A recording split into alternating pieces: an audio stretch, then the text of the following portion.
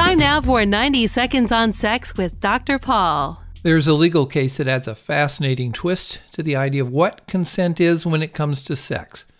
Now, in this case, the woman agreed to have intercourse, and it was only after intercourse had started that she indicated she didn't want it to continue.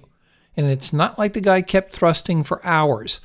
He kept going for a bit and then pulled out as the woman requested. But she later filed charges and he was convicted of rape because he didn't stop the moment she indicated she wanted him to stop. Now, believe it or not, when this case went before a 3-person court of appeals, it was the lone female judge who wanted it overturned.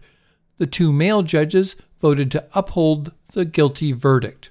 This was a very unusual case, but it's an important reminder that the second a partner indicates that she or he wants to stop having sex, put it back in your pants immediately. If you're upset, discuss it the next day, or possibly over the phone if you think it could turn into a confrontation. Now, why would a willing intercourse partner suddenly say to stop?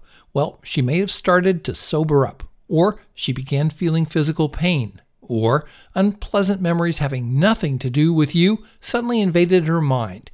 Be respectful, give her space, and offer to talk about it when she's feeling more in control. For more, visit 90secondsonsex.com.